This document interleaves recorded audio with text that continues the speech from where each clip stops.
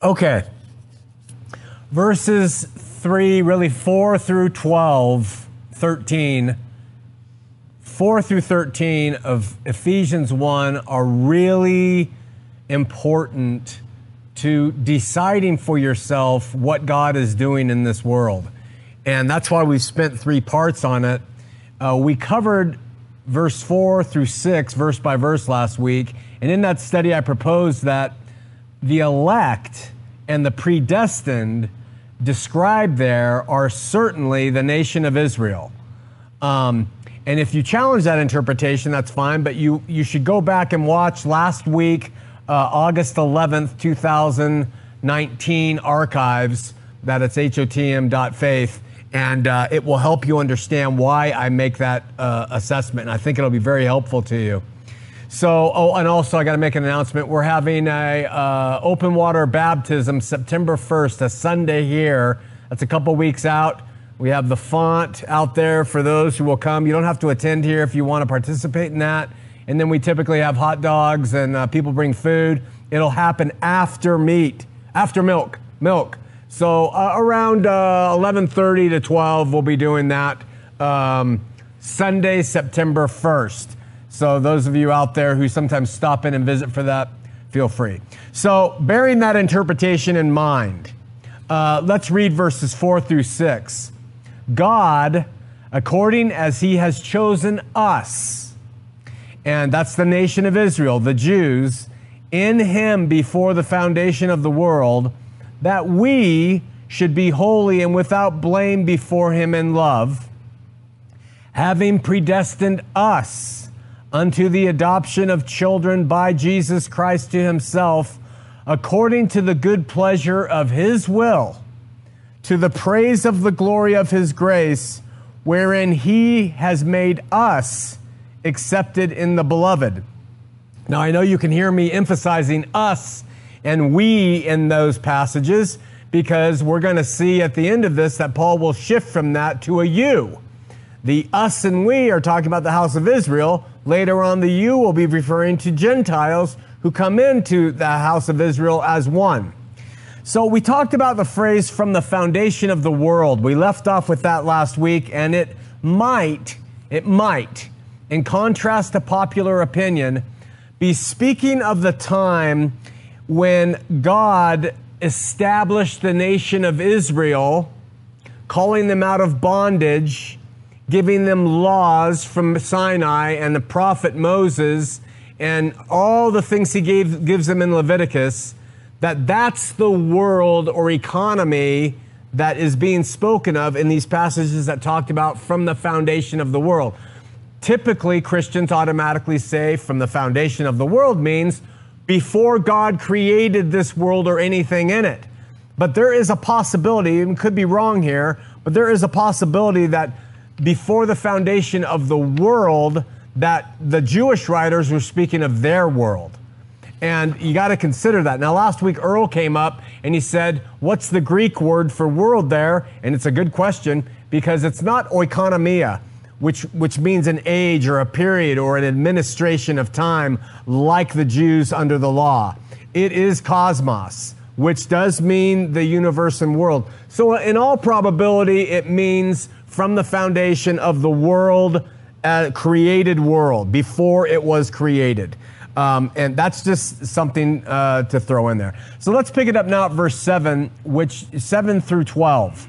And just listen to this as I emphasize the us and we's again. And then also it refers to Jesus, in whom we, it's referring to Jesus, the we's, the nation of Israel, have redemption through his blood, the forgiveness of sins according to the riches of his grace, wherein he has abounded toward us in all wisdom and prudence, having made known to us the mystery of his will according to the good pleasure which he has purposed in himself, that in the dispensation of the fullness of times he might gather together in one all things in Christ, both which are in heaven and which are on earth, even in him, in whom we also have obtained an inheritance, being predestined according to the purpose of him who works all things after the counsel of his will, that we should be to the praise of his glory, who first trusted Christ. Another little inkling that it's talking about the Jews, because they were the first ones to receive Christ, right? So go back to verse 7, where Paul is describing the efficacious work, the total work of Christ on behalf of those who were under the law of sin and death. That's what verses 7 through 12 are talking about, what Christ did for the nation. Remember, he came into his own, not to the Samaritans, not to the Gentiles. So it says at 7, in whom we, Paul says, have redemption through his blood, the forgiveness of sin, according to the riches of his grace. This is just a summary of what the nation received through their promised true Messiah and those who received him. It's a perfect match, really, what he says here to the nation, because they were shedding blood of animals well before this as temporary propitiation for sin. That was going on.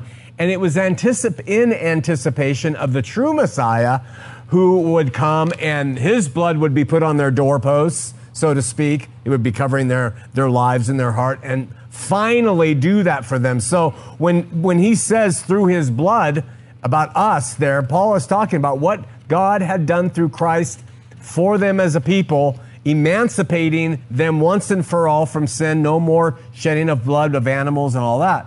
The gift was given through the grace of God through the shed blood, which gave them permanent forgiveness of sin. No more do high priests have to go in every day to do that, who are ordained of men. Once and for all, Christ entered into the Holy of Holies with his blood, and it covered that whole scene for them, right? The New Testament is replete with passages that reiterate elements of permanent propitiation now, not temporary like they had been under, by Christ through his blood, gaining forgiveness and grace. In fact, the line, the riches of his grace, is unique to Paul. He's the only writer in the New Testament who uses that phrase, the riches of his grace, in other places. And so this helps establish that Ephesians was written by his hand. It's these little internal evidences that scholars use to decipher who's written what. And the riches of his grace is one of the lines Paul uses in other places, but no other New Testament writer does. So speaking of this grace, Paul further elaborates on the value, or maybe I should say the quality of the grace, saying, verse 8, wherein he has abounded toward us in all wisdom and prudence. Meaning this grace was not limited or stunted in some way. It was liberally applied in all grace to the nation to give them propitiation of sin in the great plan of salvation of the predestined nation of Israel. So we're talking about first things first here. We're not included in this yet, the Gentile nations. This is Paul giving us a preface of what God did and established through that nation of Israel, through the promised Messiah, through the shedding of blood. Paul says that it was given in both wisdom and prudence, suggesting really, scholars say, looking at those words in the Greek, unfathomable intelligence of God in setting this up this way and doing what he did. And at this point, Paul introduces the idea to the mystery that he has brought up. This mystery, and that's what led us in last week to trying to understand what these passages are talking about. And he speaks about a mystery several times in this book of Ephesians. And we talked about what the mystery is. So last week we read how Paul explains what the mystery is in other parts of the epistle. Chapter 2, he'll talk about it. Chapter 3, he'll talk about it. Chapter 5, he mentions the mystery. And he plainly tells us that it refers to the fact that God has taken his 1,500-year plus people and all that he's done with them, predestined them to do, setting up everything for them, and he has then joined the world to them. That is the mystery that Paul is blown away that he has access to understanding because he's the apostle to the Gentiles. So when he talks about this mystery, he's talking about It's unfathomable to me as a Jew who went around killing Christians, who was, according to the law, perfect, and I was doing everything right. It's unfathomable to me that God would do all of this and then suddenly link all of the world together in the benefits of it. That is a mystery.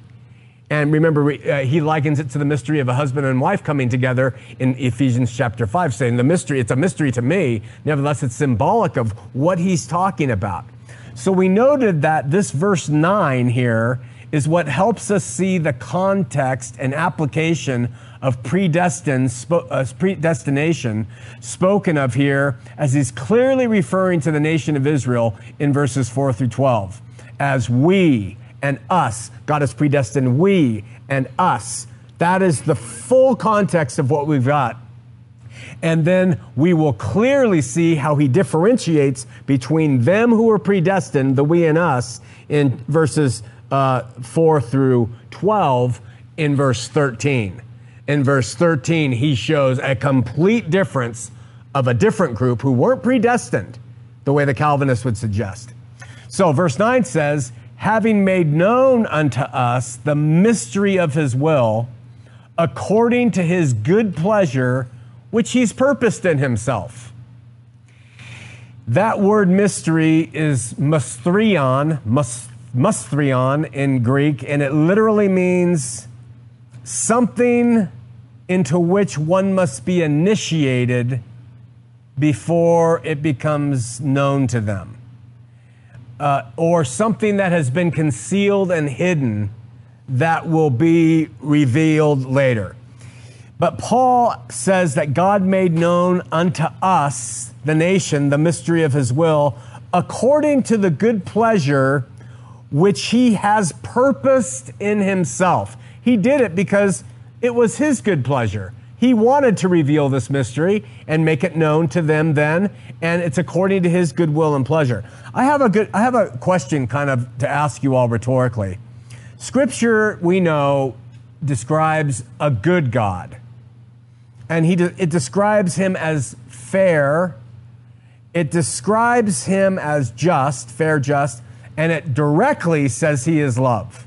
God is love. So we have a being, because God is a personage, a being, a personality, if you want, whatever, however you want to define it. God is love. So we have a being that is love. That's one of the direct applications to God, right? And if we take all this at face value and we trust it, what would we believe is God's good pleasure that he purposes in himself? We're trying to know God, the only true living God, and his son, Jesus Christ, whom he has sent. And we're trying to know him through the scripture, and we're trying to ask, so he's using this line in his good pleasure, which he's purposed in himself. What would this good God who is love, what would be his pleasure to purpose in himself? And we've had 10,000 different explanations of what that is. And so he can't be, to me, maybe to you, but he can't be someone who inflicts pain on his creations and doesn't mind seeing them suffer, especially for eternity. For eternity, I just don't understand him being that kind of God. And would this God have created us in such a way so that we would disappoint him so that he could punish us? That's something that is what there are people who believe this. That yes, he created us. He knew what our choices would be based on how he created us. He refused to save us, and then he's going to enjoy watching us suffer. I don't understand that kind of God from Scripture. And then if he's good and can purpose things in himself according to his good pleasure, remember those phrases to help describe him. We would certainly believe that he would purpose in himself things that are good and fair and loving, all things considered. So even though I think we put the Reformed ideas to bed last week, and again, you should consider them if you haven't yet, on how they interpret Ephesians chapter 1, verses 1 through 12, essentially, let's talk for just a minute about the way God is described or summarized by these majority groups, not just Calvinism, and the approaches out there that they present as relative to what his good pleasure is for all that he does. So our brothers and sisters who are Reformed or Calvinists say that God is sovereign, and with his ability to do and be and purpose anything that he wishes to do and say and be, he, according to his goodwill and pleasure, he chooses and chose to create all the way that he wanted to create them, save some, a handful, not most, not all, but some, but just some he chooses to elect to his kingdom. And then the mindset of the Calvinist says that the same God who has created, known, and not elected the rest chooses not to save them because he's the one who saves. His own pleasure is to then watch them suffer eternally in flames of fire. That is the Calvinist view. That's his joy. And they say, by the suffering of the billions in hell forever, literal, God is glorified that he chose the few to be in his kingdom. That's the justification for it. This is important stuff in the realms of Christianity because the majority of Christians, at least in America today, are Reformed. That's how they see. And if it's life eternal to know the only true and living God, I think it's important to know if that's what he's like. I think that's just as important to know if he's like that as if he has a body of flesh and bones, like the Mormons say. I think both of them are just as important to know. This is the pleasure of the goodwill of the Calvinists to actually create human beings knowing he would not save them, because God is the one who saves in the Calvinist view. Not man and women choosing God, but God, I'll say force, but God electing them to be chosen. So he creates, but he chooses not to elect. I don't know why the Calvinist God couldn't elect everybody. That's never on their mind. It's only that he elects some. On the other hand, and this is just for your information, we have the other view, which stands in opposition to Calvinism. It's called Arminianism. And Arminianism says God is good. He's light. He's love. He is all these good things. He wants everybody to be saved. He really does.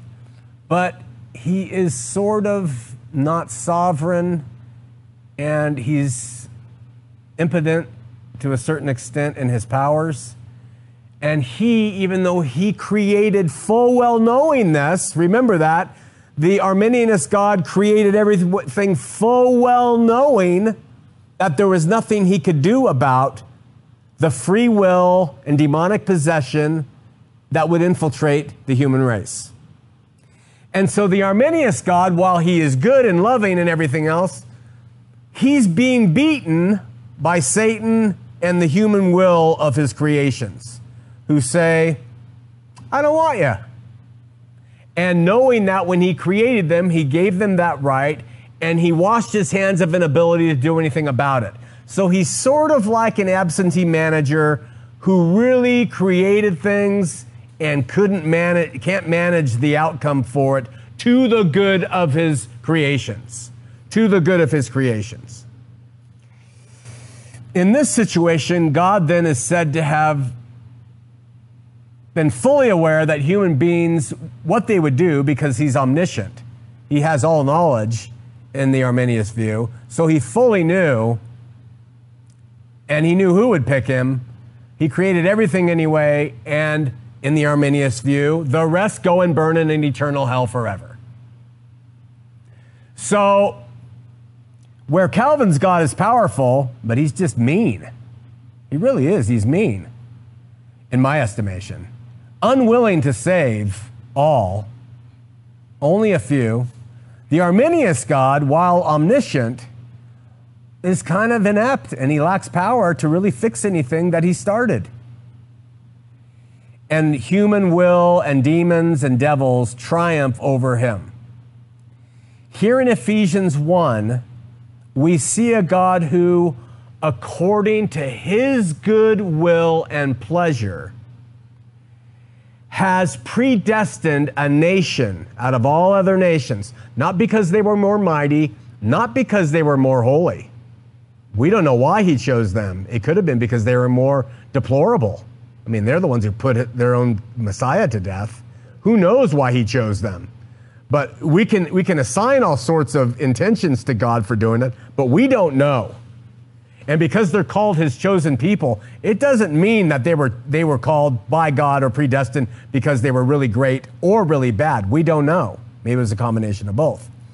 But he predestined them to bring forward everything necessary to be accomplished in order to establish the redemption and reconciliation of his creations at large. Now that is a God that I can relate to. And I'm not making it up because I want it. I see it in Scripture. And I even see it here in Ephesians 1, that he predestined them to do the things they were going to do. According to his good will and pleasure, he purposed it within himself. I'm going to do this through you guys in order to reconcile, ultimately, this world to myself. I see a God in the rest of Scripture who triumphed through his Son on the cross over Satan. He beat him.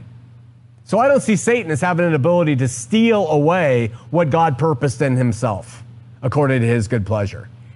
And Satan initially had power in the cosmos because of what happened in the garden. So the second Adam came along and he triumphed over that Satan there. And Jesus, even when Jesus was on earth, said, Satan's done. You know, I can give you 3 or 4 passages where he says, his power is gone. It's over.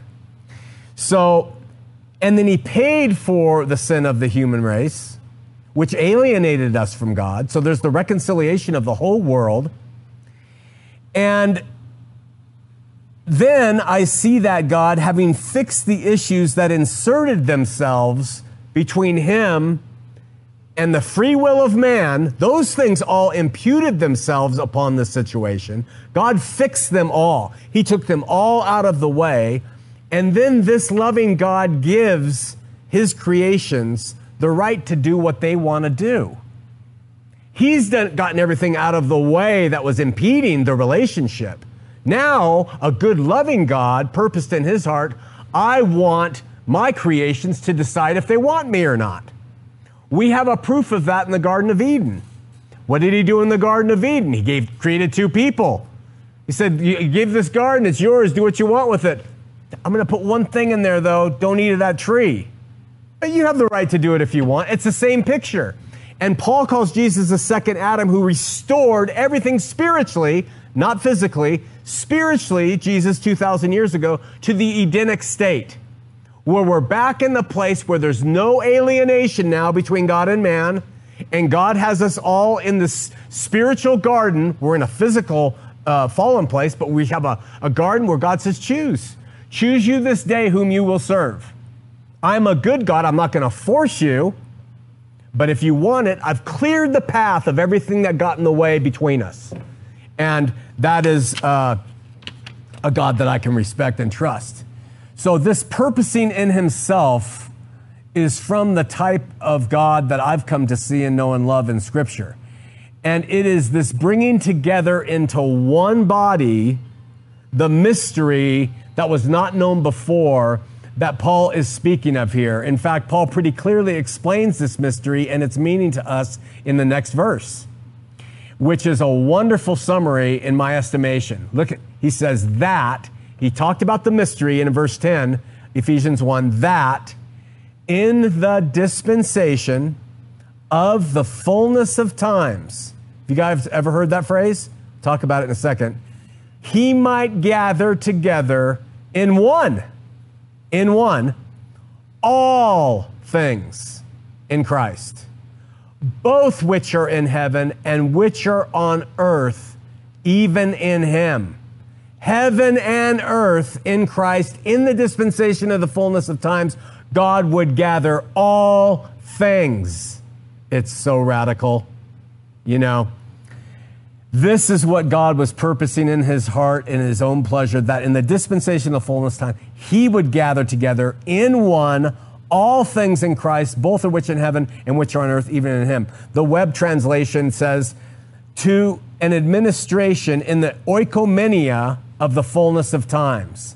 In the age, the administration of the fullness of times, to sum all things up in Christ, the things in heaven, the things on earth in Christ.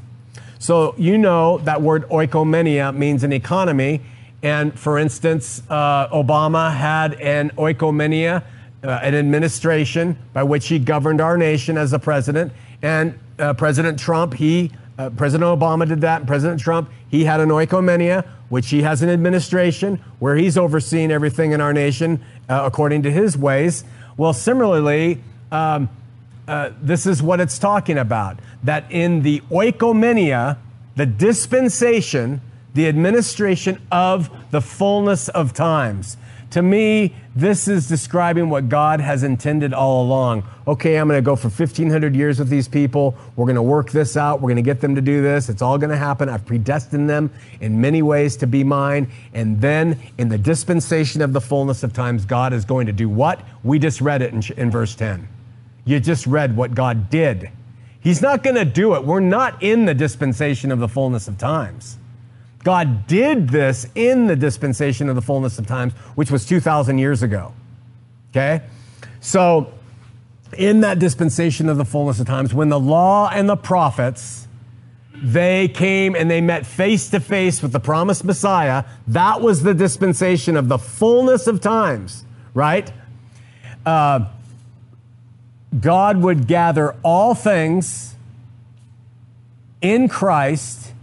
And Paul doesn't limit those who are gathered to those who are just alive on earth. He includes those who are in heaven and the things on earth. And the word things is used purposely. He doesn't use souls. He doesn't use people, and he doesn't use believers.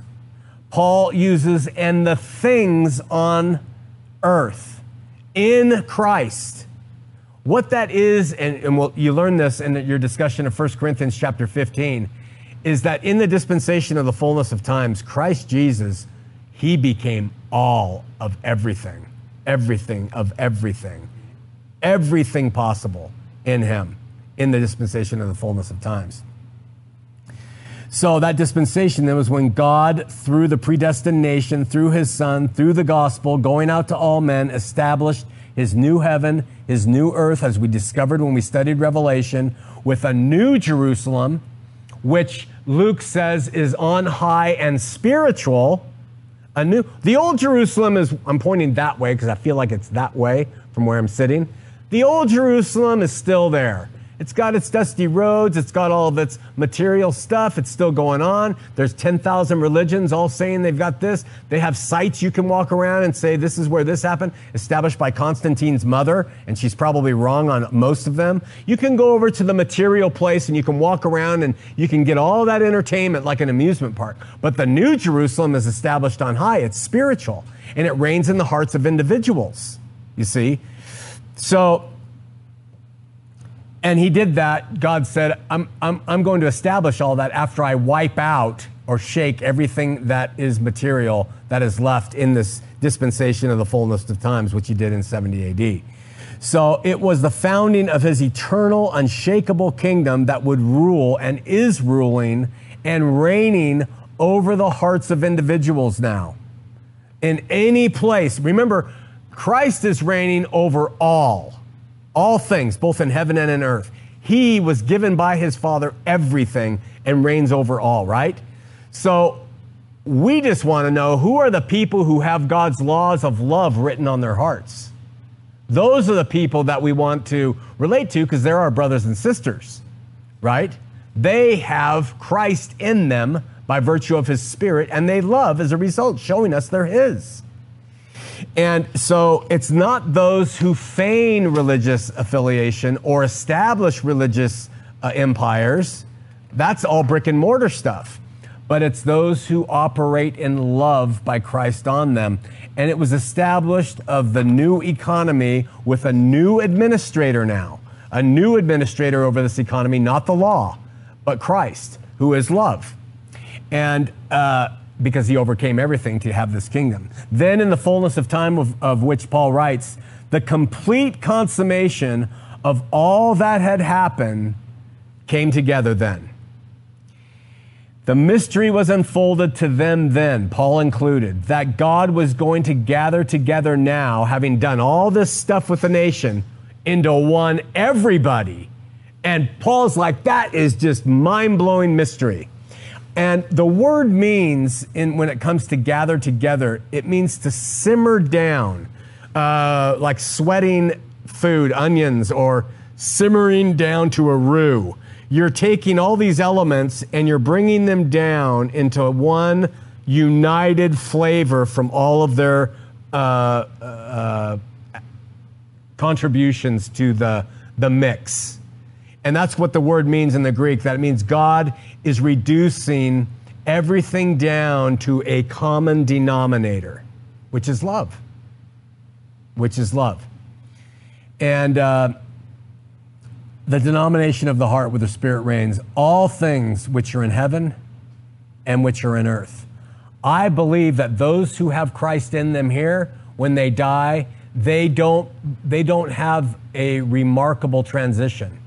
I think that what's in them here is what exists there. It's the same substance. And when they die, there's not any shocking, oh my gosh. I think it's just a transition right into the kingdom that they belong to here. And I don't think it's shocking for them at all. And there's no mourning over a believer passing, in my estimation, who loves. They are entering into a more full expression of it, which might be radically different for them. But nevertheless, because we know from Scripture that it's in us, this kingdom, this Spirit that runs it. So God in that dispensation age oversaw the two coming together, which is a great mystery, and it's simmering them down to a common denominator. But what have men and humankind done with this? Ever since breaking it up, with man-made justification, they have divided. We've divided. So my petition to you in this here at this point is to petition you to not let divisions, no division, come in your mind in your interaction with the human race. You might meet a Muslim, you might meet a Catholic or a Mormon, you might meet any of them. And you take them for whatever they are and what they say, and you let them have their freedom and their free will to decide how they're going to pursue God. But you love with them. You love with all people all the time. Their proclivities toward Calvinism's sovereignty God, or Mormonism's anthropomorphic God, or Hindus' 10,000 gods of 50 different colors, those are all their little peculiarities. But love them in every way imaginable as Christ loved us. And you will engage in the denomination of heaven. And that is how we know who are his disciples. It's by that love.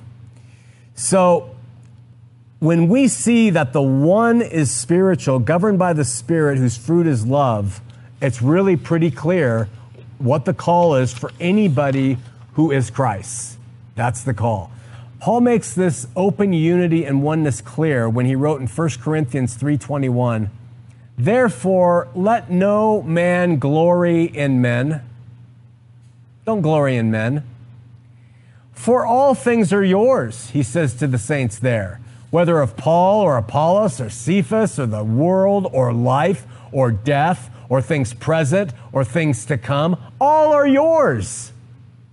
They're all yours because, and you are Christ and Christ is God's, is what he says. He says that because Christ has everything given to him. He's over all things in heaven and earth. And if you are in Christ, then everything is yours. So don't go differentiating between Paul and Apollos and Cephas and the world and life and death and all this stuff. Don't go saying, well, I follow what Sean says, but I don't follow what Terry says. And I don't. Yeah, we all have our issues, but I just love everybody. That is the Christian ethos. So he laid out the governance of the oikonomia. He laid out this administration in Scripture. He says that God is over Christ and Christ is over man. It's very clear. He explained how human beings fit and function in the kingdom, as he wrote in Galatians 4:4, which we read. But when the fullness of time was come, that's the dispensation of the fullness of times, guys. When the fullness of the time was come, God sent forth his Son, made of a woman, made under the law, to redeem them that were under the law, that we might receive the adoption of sons and daughters. So we see what God was doing in that dispensation of the fullness of times, beginning with when he sent his Son. He emphasized the value on the cross in breaking down barriers between people groups. It's in Ephesians 2. We'll read about it in a few weeks. He says, having abolished in his flesh, Christ, the hatred, even the law of commandments contained in ordinances, abolished. You see what men have done? The Catholics have their ordinances. The Mormons have their ordinances. Everyone has their ordinances, their rites, their rituals, what their men, Apollos and Paul and Peter, have established. I'm using that as an example. Yeah, and he says, but in Ephesians, he says he abolished the ordinances. He abolished the law of commandments contained in ordinances for to make in himself of two one new man, making peace. I know people are really frightened by this, but this is what Scripture teaches. It sounds like kumbaya, let's come together. It's a Coke commercial from 1960s. We're all out in the field. We're of every race and color and denomination, and we're singing together. And I know that's the thing that Christians fear. But this is what is described by God here in the dispensation, after the dispensation of the fullness of times completed everything. That he might, Christ, reconcile both unto God in one body by the cross, having slain the hatred thereby. Laws produce rites and rituals, ordinances produce hatred. We mock those who do ordinances that we don't think you need to do. We hate them for them, and they hate us for not doing them. But God has established a better plan, which gets rid of all that stuff. You just have to see it. And he came to preach to you which were afar off, and to them that were close. He even describes what unifies the family in heaven in Ephesians 3:14 through 19. For this cause, Paul says, I bow my knees unto the Father of our Lord Jesus Christ, of whom the whole family in heaven and earth is named. Did you know you're part of a family that's in heaven and earth? The heaven family that's up there, you are part of that eternal family. And he says, I bow my knees to the Father of the Lord Jesus Christ, of whom the whole family of heaven and earth is named, that he would grant you, according to the riches of his glory, to be strengthened with the might of his Spirit in the inner person, that Christ may dwell in your hearts by faith, that you, being rooted and grounded in love, not doctrine, not division, rooted and grounded in love, may be able to comprehend with all saints, this is his hope, what is the breadth and length and depth and height, and to know the love of Christ, which passes knowledge. Do you hear that one? Love passes knowledge. That you might be filled with the fullness of God. He described the complete reign that Jesus has over his kingdom in Philippians 2:9 through 10, saying, wherefore God has highly exalted Christ and given him a name which is above every name, that at the name of Jesus every knee shall bow, of things in heaven, of things in earth, and things under the earth. That's a God taking care of everything that the Calvinists and the Arminians pass by. And he describes the scope of this reconciliation in Colossians 1:20. He says, and having made peace through the blood of his cross, by him to reconcile all things unto himself.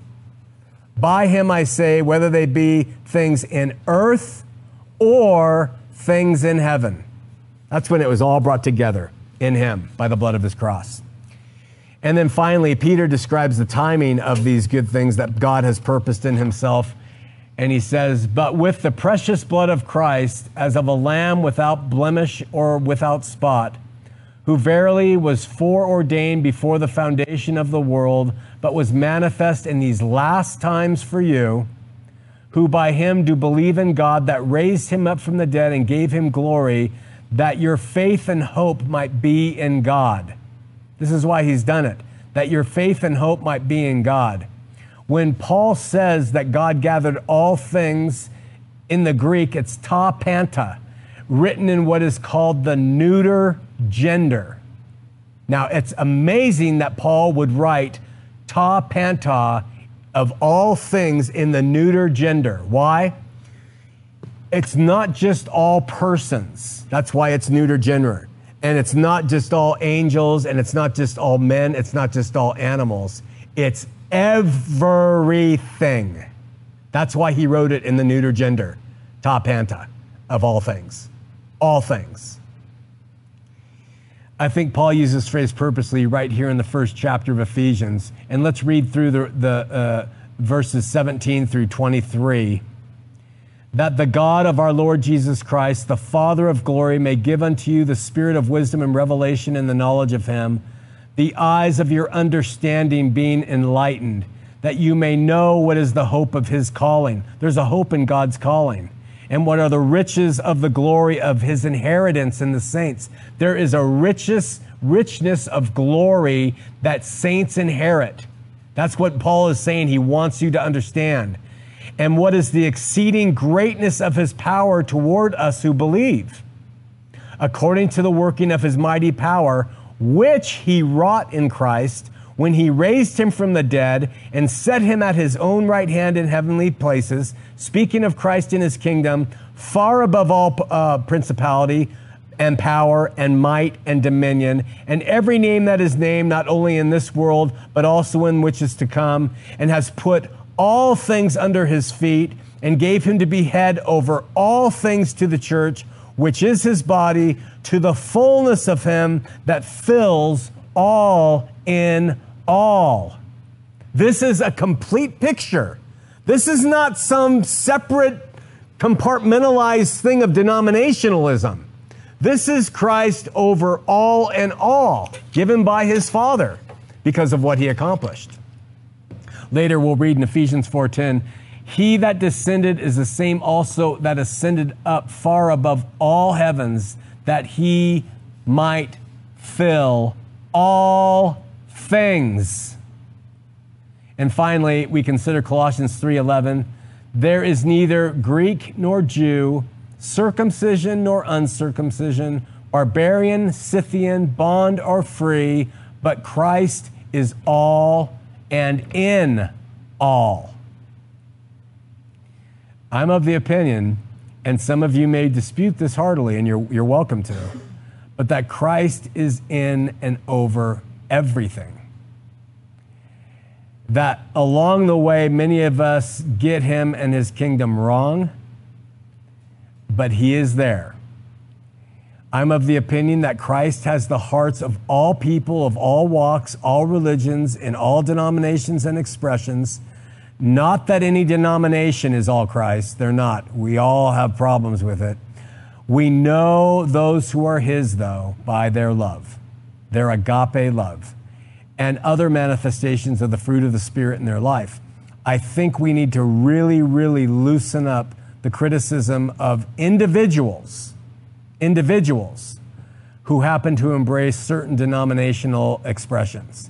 We don't like them, and they put them in bondage, and they hurt people, and they're evil empires, truly. But we have to back off as Christians against individuals who are still trapped by some things, or still are unsure, Christ is all in all. We're his. We're part of his heavenly kingdom. We move forward as ambassadors of love to these people to allow them to see who Christ is. If we put up this before individuals, we're never going to reach them. So again, it doesn't mean the denominations aren't messed up and don't need criticism. But when our work with individuals comes into play, it's love, man. It really is. So the scripture says Christ is all in all. God writes his laws upon the hearts of those who are his, and his are everywhere. At verse 11, Paul now continues and he says, in whom also we have obtained an inheritance, being predestined according to the purpose of him who works all things after the counsel of his will. And we covered this passage last week and explained what it means contextually, that relative to the nation of Israel, God predestined them, elected them, called them, appointed them according to the purpose of their works, all things after the counsel of his will, which, as I have explained, I believe is a good, effective, victorious will for the benefit of all humankind. And here we come to another passage relative to all things. But this time, instead of speaking of Christ being over all and all in all, it speaks of God who works all things. I suggest that this speaks of God who accomplishes the designs of his objectives to engage and enact all things necessary to bring us back to the Garden of Eden state of free will. You have the choice. Love me or eat of the tree. Follow your own will or follow me. That's all we're at now. And it's all been done by and through this predestination. Paul adds the last comments to the nation of Israel here at verse 12, saying that we should be to the praise of his glory who first trusted Christ. And that last line is the thing that nails it in respect to God predestining the nation that first trusted Christ. The Gentiles didn't trust him for years later, but the Jews and those of them were the first who trusted Christ in bringing forth his chosen people in the law and providing prophets that created the Old Testament, a people who would construct the tabernacle, of people who would construct a physical temple, and who would bring forth a priesthood and genealogies of a people who would bring forth a Messiah in the fullness of times. And God would use all of that stuff to bring about eliminate the effects of the first man, Adam, that was brought upon this earth. And in doing so, the house of Israel were true Israel who loved God and who sincerely sought to try to please him. You know, I used to think that, boy, I hold those Jews up who were devout to God and who followed his law but really loved him and tried to do well, the ones we read about in the Old Testament. Boy, they were far superior to us today. I don't think that anymore. I think that those who are God's are devoted to God. And if you're devoted in this day and age to God by the Spirit in your heart toward love toward others, you are as viable as the Jew wearing the ringlets and the clothes and the food and all that. They had their directions on how to show God their allegiance. We have ours. And there's no difference between that brother or sister in the family of God up there or here than there's us. I used to see a distinction, but not anymore. And here Paul is telling them that God had brought now the Gentile nations into this group. And at this point, as we pointed out last week, Paul makes the shift, and it's a big shift, okay? He's been talking about we, us, 8 times. He uses we or us from verses 4 to verses 12. We and us, and he uses predestination twice. We were predestined, we and us, talking about the nation of Israel. Here at verse 13, Paul shifts in his description to non-Jews, to Gentiles or heathen nations who would be privy to the good news because God had established in and through the nation of Israel everything necessary. And he will use ye and you 5 times in one single verse, and he'll use trusted and believed twice instead of predestined. All in this verse 13. So we see a shift from him talking about predestined Israel now to verse 13. So he says, in whom you, at verse 13. Now we have a you also trusted, meaning Christ. Meaning after the gospel was given to the Jews, the converts to the Gentile nation had it extended to them. And so Paul can say, in whom you also trusted. You trusted too. We were the first to trust. Now you have trusted. And he says, after that you heard the word of truth, not being predestined, but you heard the word of truth, the gospel of your salvation, in whom also after that you believed. So again, we trusted and we believed. We were not predestined to do it. They were. We, you, ye, who Paul is talking about, the Gentiles of this world, trusted and believed. You were sealed with the Holy Spirit of promise. And in that verse 13, he, in letters, unites into one everybody of the Jews from verse 4 through 12 with this group in 13, and he brings them all together into one. The first group predestined, the second group hearing, trusting, and believing, and after doing that, after he says, receiving the Holy Spirit of promise. And that's the way the economy works for Gentiles. It's not this universal predestination stuff. It is when people hear the truth, they trust in it, and they believe, God will seal them his with the Holy Spirit of promise.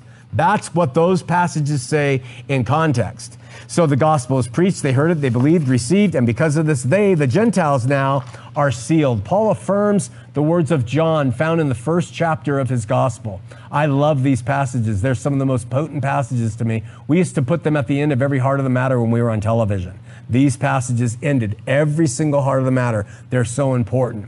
Where we read the following that start off speaking of Jesus in verse 10. It says, he, Jesus, was in the world, and the world was made by him, and the world knew him not.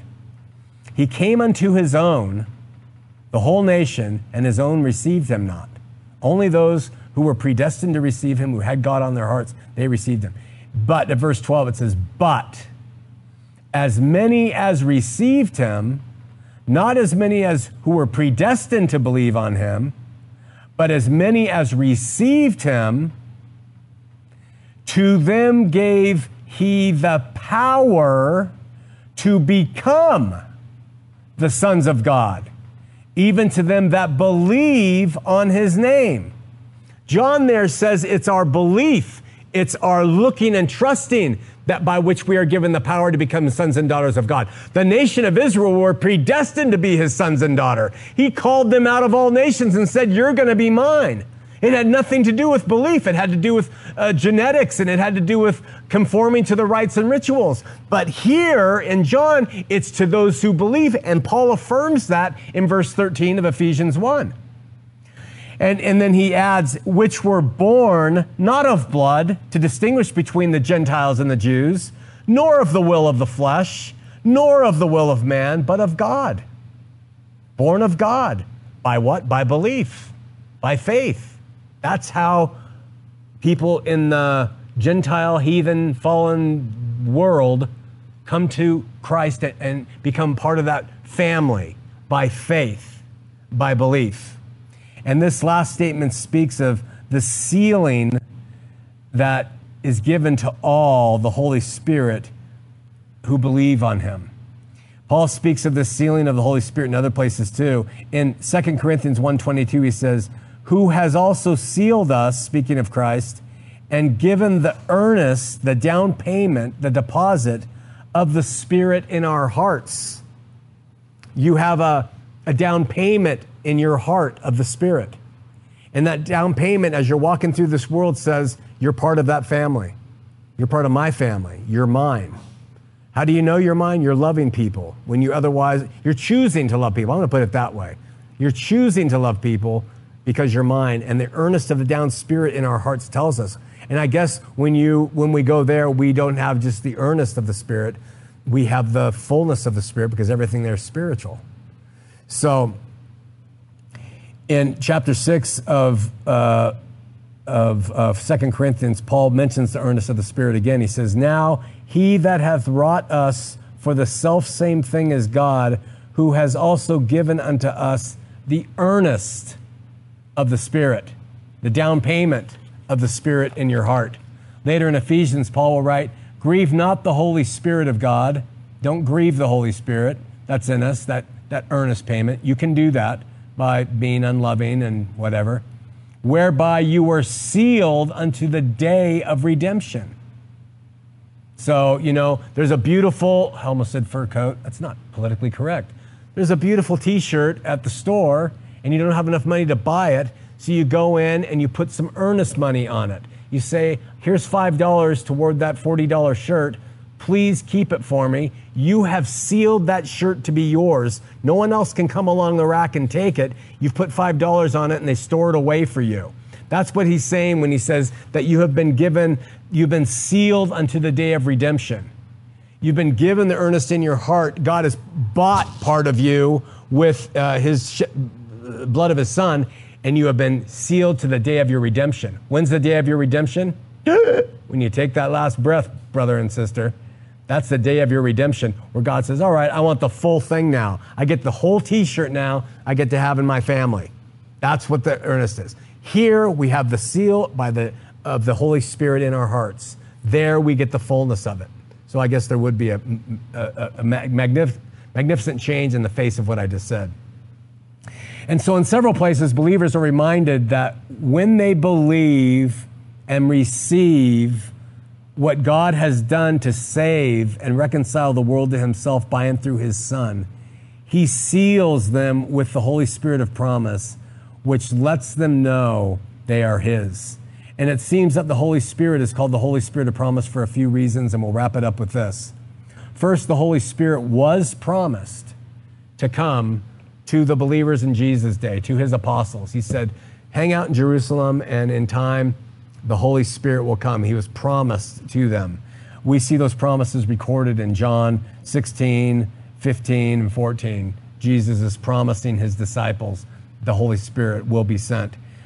We then, of course, discover the fulfillment of the Holy Spirit coming at Pentecost, Acts chapter 2, where the Holy Spirit comes and promises those people upon sitting on them that Jesus was the Messiah. That's the promise that it fulfills. The Spirit fell while Peter preaches Jesus, and the Spirit fell like tongues of fire, and everybody starts speaking in tongues, and we have this event where everybody says, wow, Jesus was the Messiah, and they convert to Christianity on that day, 3,000 souls. The Spirit is also called the Comforter. And a comforter, if a child is frightened and you come and you comfort them, what you're doing is you are reassuring them that everything's going to be all right. That's a form of assuring promises, the Holy Spirit of promise.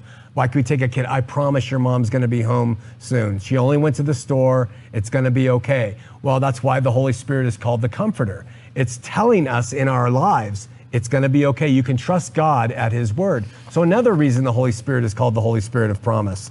And then finally, the presence of the Holy Spirit is a promise to all that we are his.